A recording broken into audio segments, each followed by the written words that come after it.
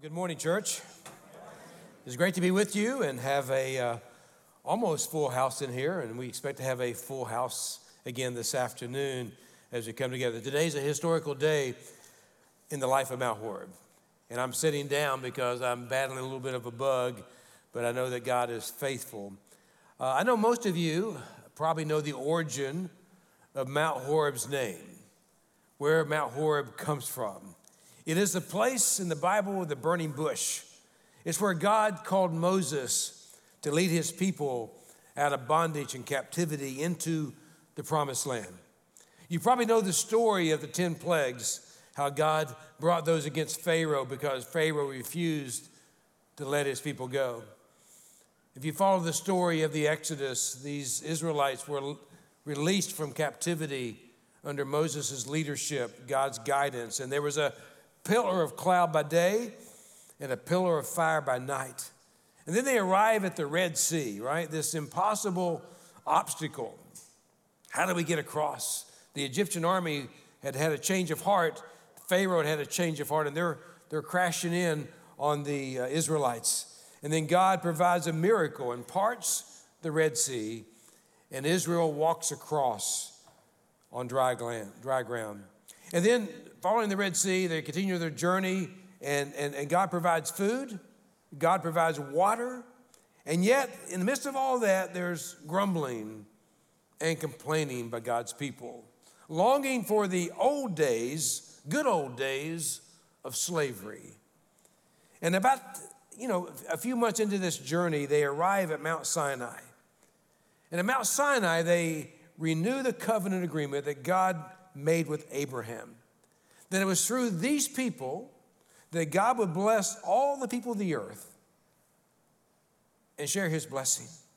At Mount Sinai, the people of God received the 10 Commandments. And then after receiving the 10 Commandments, even while receiving the 10 Commandments, they rebel against God. He shows them grace. All this goes on for a little more than a year.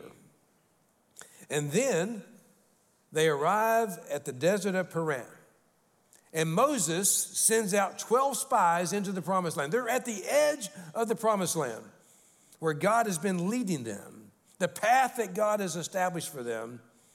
And they send out these 12 spies, one scout from each of the 12 tribes. And if you're able, I want to invite you to stand as I read from God's word in Numbers 13. Now again, God has led Moses to send out these spies. These spies go out through the promised land, and then we pick it up in verse 26. They returned from looking over the land after 40 days, and they came to Moses and Aaron and to all the people of Israel in the desert of Paran at Kadesh. They brought news to them, to all the people, and showed them the fruit of the land. They told Moses, "We went to the land where you sent us. It does flow with milk and honey. This is its fruit. But the people who live in the land are strong. The cities have walls and are very large." And we saw the children of Anak there. Amalek is living in the land of Negev. The Hittites, the Jebusites, the Amorites are living in the hill country. And the Canaanites are living by the sea and by the side of Jordan. And then Caleb told the people in front of Moses to be quiet. He said, "Let us go up at once and take the land, for we are well able to take it in battle." But the men who had gone up with him said, "We are not able. We are not able to take it in battle." Excuse me, we are able to take it in battle. But the men who had gone up with him said, "We are not able to go against the people. They are too strong for us." So they brought the people of Israel bad news about the land they had spied out, saying, "The land we have gone to spy out is a land that destroys those who go there to live. All the people we saw in it are very large." The word of God for the people of God. You may be seated. Father God, I pray that as we talk about your path and your plan and your promises, that we won't allow the giants to get in the way.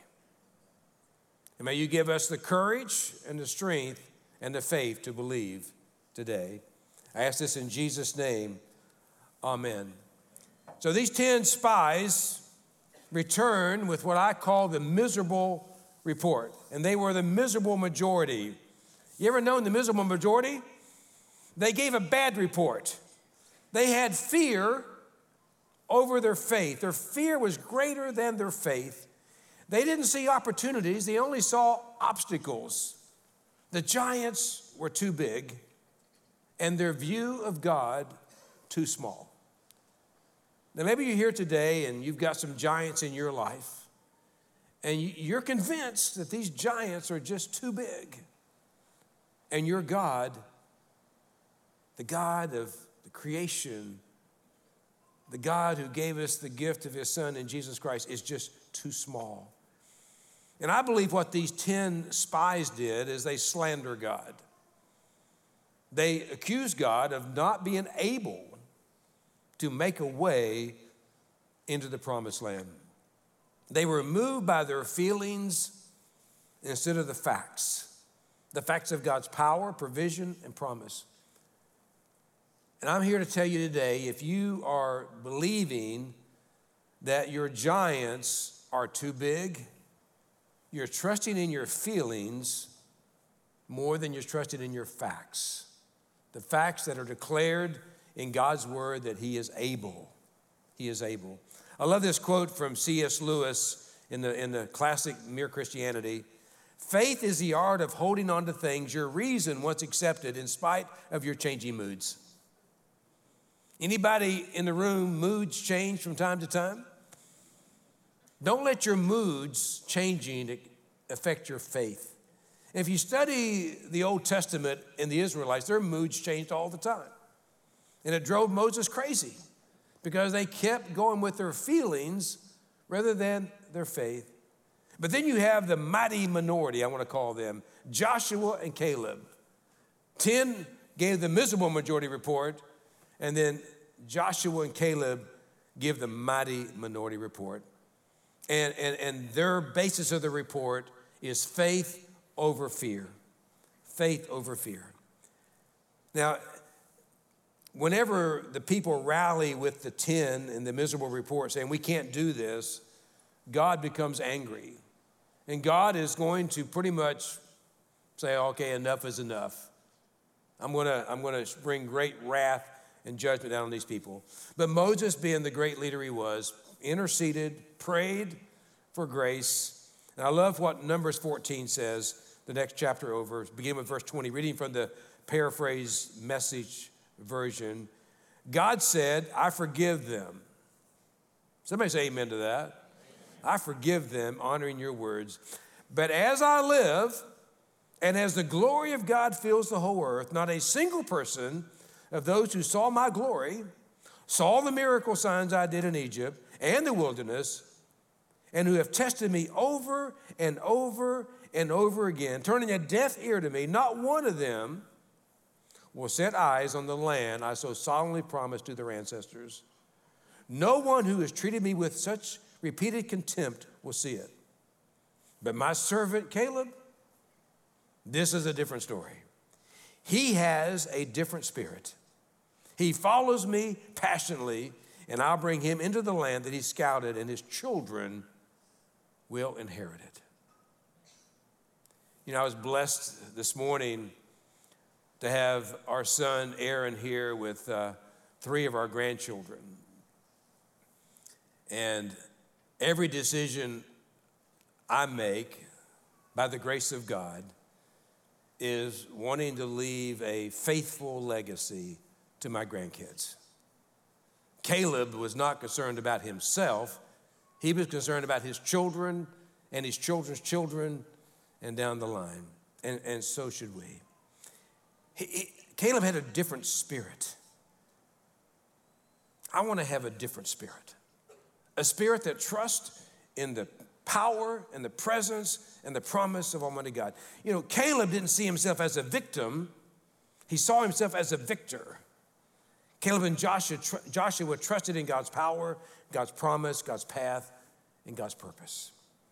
You know, almost a year ago, the administrative council of this church appointed 14 people to go out and scout on the United Methodist Church, all lay people within our church, to study the division, the schism, the open disobedience to the authority of Scripture, questioning the divinity of Christ, and the disobedience of our United Methodist Book of Discipline. And they came back with a majority report. Unlike the miserable majority report that wasn't unanimous in our story today, they came back with a unanimous report. And I want to invite out Keith Hudson, who is our lay leader in the church and also the co-chair of the Way Forward team, to give you a word from the Way Forward team. Welcome, Keith. Give him a hand this morning. Thank you. Thank you, Jeff. It's an honor and a privilege to be here with you. As Jeff mentioned, I serve as co-chair of the Way Forward Committee, who has been this group, 14 of us who got together along with my other co-chair, Martha Thompson, to look, to study, to try to see everything that is out there, as we know that the United Methodist Church, there's some division there. So we've been meeting for about a year. We've been faithfully meeting, praying, seeking to try to see what is the best path out there for us as we go forward. A lot of you have been with us as we've been having 3 sessions where we've met. We had an open dialogue in here. Today we have a vote. But I can tell you, when we did our research and we did our study, we had the opportunity to meet with our bishop, Bishop Holston, and he told us, he said, look, I'm gonna have a plan for you. I don't have it right now, but you need to have faith. You need to trust in me because I'm gonna provide a path and a plan for Mount Horeb. And we met with the bishop, and he said through this process, he knows that in the greater United Methodist Church, there's division. There are those bishops in the United Methodist Church that have strayed from the Bible. They've strayed from the Book of Discipline, which is what we as United Methodists believe in. The Book of Discipline mirrors the Bible, and everything that the Bible says, we believe it's God-breathed, God-inspired, it's God's spoken word. The Book of Discipline is the rules that we follow that mirror the Bible. We don't have a problem at Mount Horeb with the Bible, its teaching, its understanding, or the Book of Discipline. However, there are others in the United Methodist Church that feel like parts of the Bible need to be changed, parts of the discipline need to be changed, and we feel like that is not the correct path for us. So our bishop said that continue to pray, be faithful. So this team with the Way Forward Committee, we continue to meet and discuss. And then on December 19th, he said, I have a path for you, and I have a plan, and this is the way that you can seek to, if you choose to separate from the United Methodist Church, you can. So we started that process. We had the 40 days of discernment. We've been praying. Again, we had the listening session. So again, thank you for all those that came. We've had resources available. We have stuff online, even still today, if you still have questions. But today is a historic day in the life of Mount Horeb. Mount Horeb, for those who are maybe visitors or who haven't been here, we're a 130-year-old church that is rich in our history and our teaching, that's Orthodox, Wesleyan traditions that we preach on. We are Methodist. We were Methodist in the beginning. United Methodist only started in 1968. So we have a rich history of Methodism. So we've been looking, seeking. We want to continue that in our church. We want to continue the history of the generations of those that have been here, that we've been able to build these spaces and all the things that we've had because of God's favor and his blessings on Mount Horeb. So our committee met, again, after we came with this path, we met unanimously and voted to seek to leave the United Methodist Church. We took that to our administrative council, who supported that decision. And today I come before you with my report that it is the recommendation of the Way Forward Committee that we do seek to separate from the United Methodist Church. So today at 2 o'clock, we're going to be having people come in to, hopefully all of you will come and register. We will have childcare available. It's 2/3 majority of those that are present in this room. We will vote at 3 o'clock. You don't have to stay for the vote, but you need to be here to vote. So our recommendation is a vote yes to separate. And then from that path, we will look and continue to seek and go forward. Part of this path and part of the plan we have, this building that we're in, there's a lot of things people may or may not know. The United Methodist Church owns it all. Behind us is over 100 acres of property that we have bought, that we have paid for, that we have intentionally not been building on, continuing the mission of Mount Horeb because of what's been going on in the division with the United Methodist Church. So we prayerfully ask that you come today because we know that God has anointed this place. Just like Moses was leading the Israelites out, I feel like it's not luck that we were able to acquire 100 acres behind us. I don't think it's luck that we were able to build this space, this facility that we're in right now that's paid for. I don't think it's luck that last year we were able to purchase another 56 acres going down Fox Glen in the most prestigious area in Lexington where developers want to build homes. I think God has appointed this place when he did it 130 years ago with a small country church on the corner and made it what it is today. So we have a lot to be thankful for. I know a lot of you in this room have served this church faithfully and you've seen the goodness of God here. So we're excited. It's a historic moment today. It really is a historic moment in the life of this church that we can continue forward, again, with our rich history, not being united, but we are Methodist, and we will continue to be Methodist. We will continue to teach, preach, and live into the Word of God and the book of discipline, and we will not deviate or change from that. So that is the report that the Way Forward Committee has for you today. Now, Keith, you mentioned about the property that is under a trust clause or the denomination owns. If the church votes to separate, what happens with the property then? Yeah, so right now there is this trust clause that the United Methodist Church owns everything that we have. So a vote yes to separate means that we will own all of our property. Everything that we have, all our property, all our assets, all our real estate, everything will be ours. So we can continue to use your tithes and your resources that you've given, that we can continue the ministry of this church. And what we've been saying is if you like Mount Horeb for who we are today, a vote yes to separate is a vote for Mount Horeb to stay the same. A vote no means that we are at risk of the future bishops and others that are going to be leading this denomination. We know that there's division. We know that there are violations to the book of discipline right now. It's out there. And we don't want to fall under that authority. We want to be under God's authority and under God's word. So a vote yes is a vote to keep Mount Horeb the way we are today. Okay, all right. Thank you, Keith. Anybody? Thank you all. Thank you for you.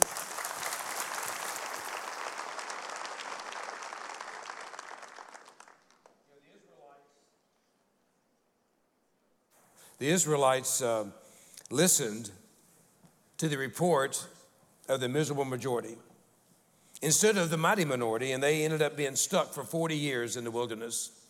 It is my prayer that the people of Mount Horeb will listen to the majority report of our Way Forward team, our administrative council. Keith mentioned we've been through 40 days of prayer and fasting, a total of 50 days of preparation since the bishop announced his path and plan. And as Keith said, today at 2 o'clock to register, 3 o'clock to vote, is going to require a supermajority of 2/3 of the membership present in the room voting. You know, I want you to know that if we vote as a church to separate, and the annual conference approves all the churches that are voting to separate, we'll do so because of a supermajority. But also know that we will be a minority of churches in Methodist churches in South Carolina. There are over 800 Methodist churches in South Carolina, and right now there are about 140 churches that are pursuing the path that we're pursuing.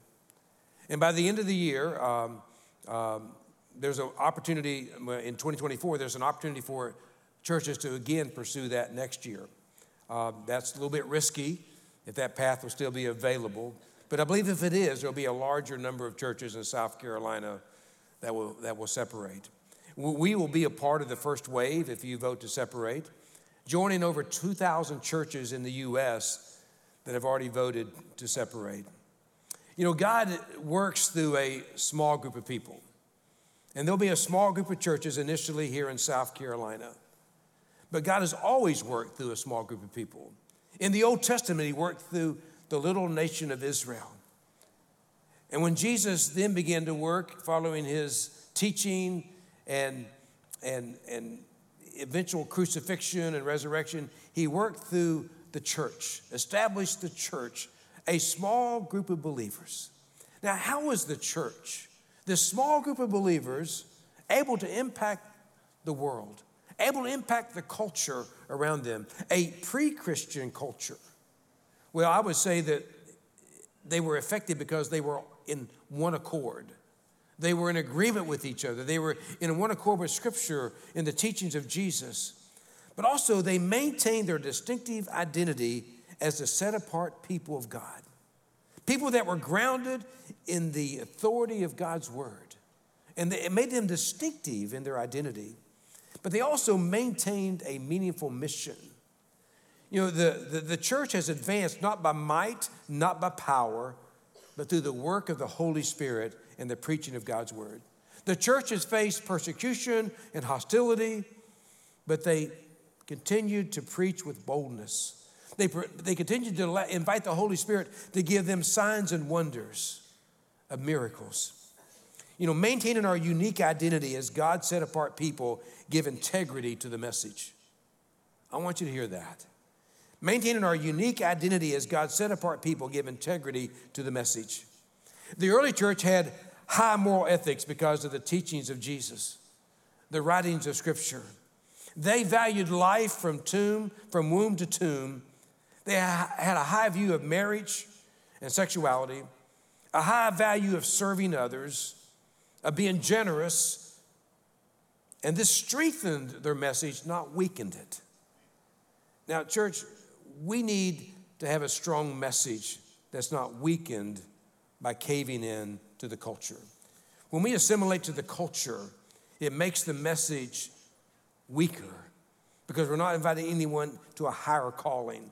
It's also important that we don't isolate as the church, because when we isolate from the culture, our message is not in the trenches.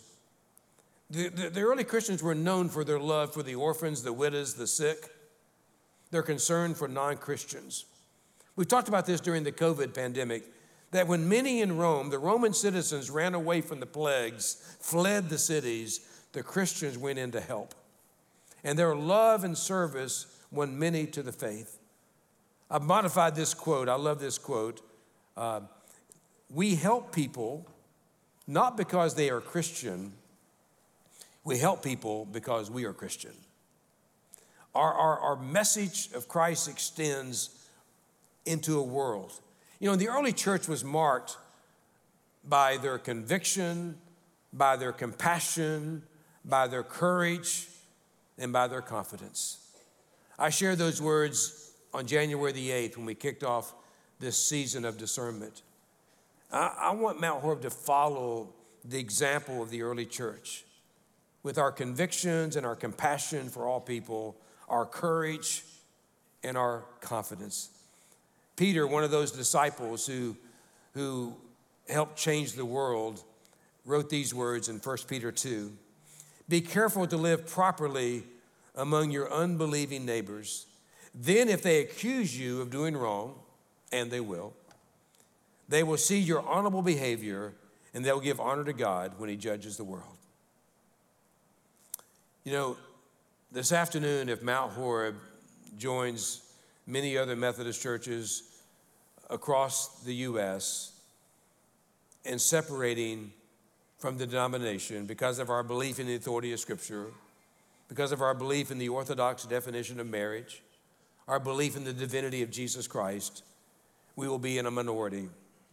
But may the world see our honorable behavior. May the world see our convictions and our compassion, our courage and our confidence. In our story today of the miserable majority and the mighty minority is that the miserable majority chose to repress rather than remember the goodness of God. They chose to forget that God had fulfilled every promise. They chose to forget that God had the power to deliver his people, that God provided a path and a purpose, while the mighty minority said, how can you forget? Church, let's not forget all that God has done through his church all over the globe. Let's not forget what God has done in this church. It's incredible when I think about all that God has done in this church. Let's not forget. And whenever it was all said and done, after the report was received, and Israel chose to reject God's plan, I know for 40 years there was a lot of regret instead of a lot of rejoicing. Today, I want our church not to have regret, but to have rejoicing. God clearly led the people of Israel to the edge of the promised land, but they questioned the authority of God. Now, some people have asked this question, Is Pastor Jeff for this separation, or is Pastor Jeff against it? Has Pastor Jeff only given one side of the story? I believe that our Way Forward team has given you all the information in a very transparent way. And again, as Keith said, if you're still uncertain, go to our website and check it out. But you know, it really wasn't what Caleb said or Joshua said that mattered the most. It was what God said. And I want you to, as a church, not to make a decision based on what I'm saying. Make a decision based on what God says and what God has declared in His Word. I will stand on that to my last day. That God's Word is a solid foundation. The question is, will we have the courage to stand for God's Word as our authority? The question is, will we move forward with a purpose, a plan, and a path? Or we shrink back from the fear of the giants in the culture, in the world? There's an old parable, a fable, that's not biblical, but it's an interesting little parable of when Jesus returned to heaven after his time on earth. The angels gathered around him to learn what had happened. Jesus told them about his miracles, his teaching, then his death and his resurrection. And when he finished, Michael the archangel asked, "But Lord, what happens now?" And Jesus answered in this fable, this parable. He said, "I have left behind 11 faithful disciples, a small band of believers who will declare my message, my mission, and express my love for the world. These faithful disciples will establish and build my church to reach the world." But Michael, the archangel, said, "What if they fail? What then?" And Jesus answered, "I have no other plan. That's all I got. This plan. These people, I'm going to use these people to change the world. I want to be a part of a church that's changing the world with the compassion of Jesus, the conviction to stand on the Word of God, the courage to move forward. Church, let's not lose heart when the world opposes the kingdom of heaven. Let's stand on the convictions of God's Word. And I just want to say in closing today, if you're listening online or here in the room, if you give a giant an inch, he'll take a mile. You may be facing a giant problem, a giant challenge, a giant addiction. As days go by, these giants seem to get bigger and bigger in your life. You know, what is a giant? A giant is anything that seeks to control you, that tries to prevent you from entering into God's promise, entering into God's provision. And I want you to know that I believe, and the scripture declares, that God is bigger than any giant you're facing. God is more powerful than any giant you're wrestling with. Jesus said, or Paul said these words of, "I can do all things through Jesus who gives me strength." Face any giant. So I want to pray for the church. I want to pray for you right now. Father God, I thank you that you are in our midst through the power of your Holy Spirit. I thank you, Father God, that you have called your people to be your representatives in this world, to be people of compassion, to be people with conviction, to be people with courage, to be people with confidence. And Lord, I thank you for giving us Jesus as our Savior and as our example. I pray for our church as we gather back today, this afternoon, for a historical vote. Lord, I pray your will be done. I pray for your kingdom to come. And I pray you would guide Mount Horeb as we look into the future. Lord, I pray for that person right now who is being defeated by a giant. And Lord, they are worn out. They're defeated and they're tired. I pray that right now, through the power of the Holy Spirit, in the name of Jesus, that giant will fall. And those chains will be broken. And they can leave here through the power of Jesus Christ in their life. They would pray a simple prayer: give me Jesus. Give me Jesus, and help me, Jesus, to fight this battle. Forgive me for my sins and cleanse me on the inside, and come into my life and give me victory. I ask all this in Jesus' name, the Savior of the world. Amen and amen.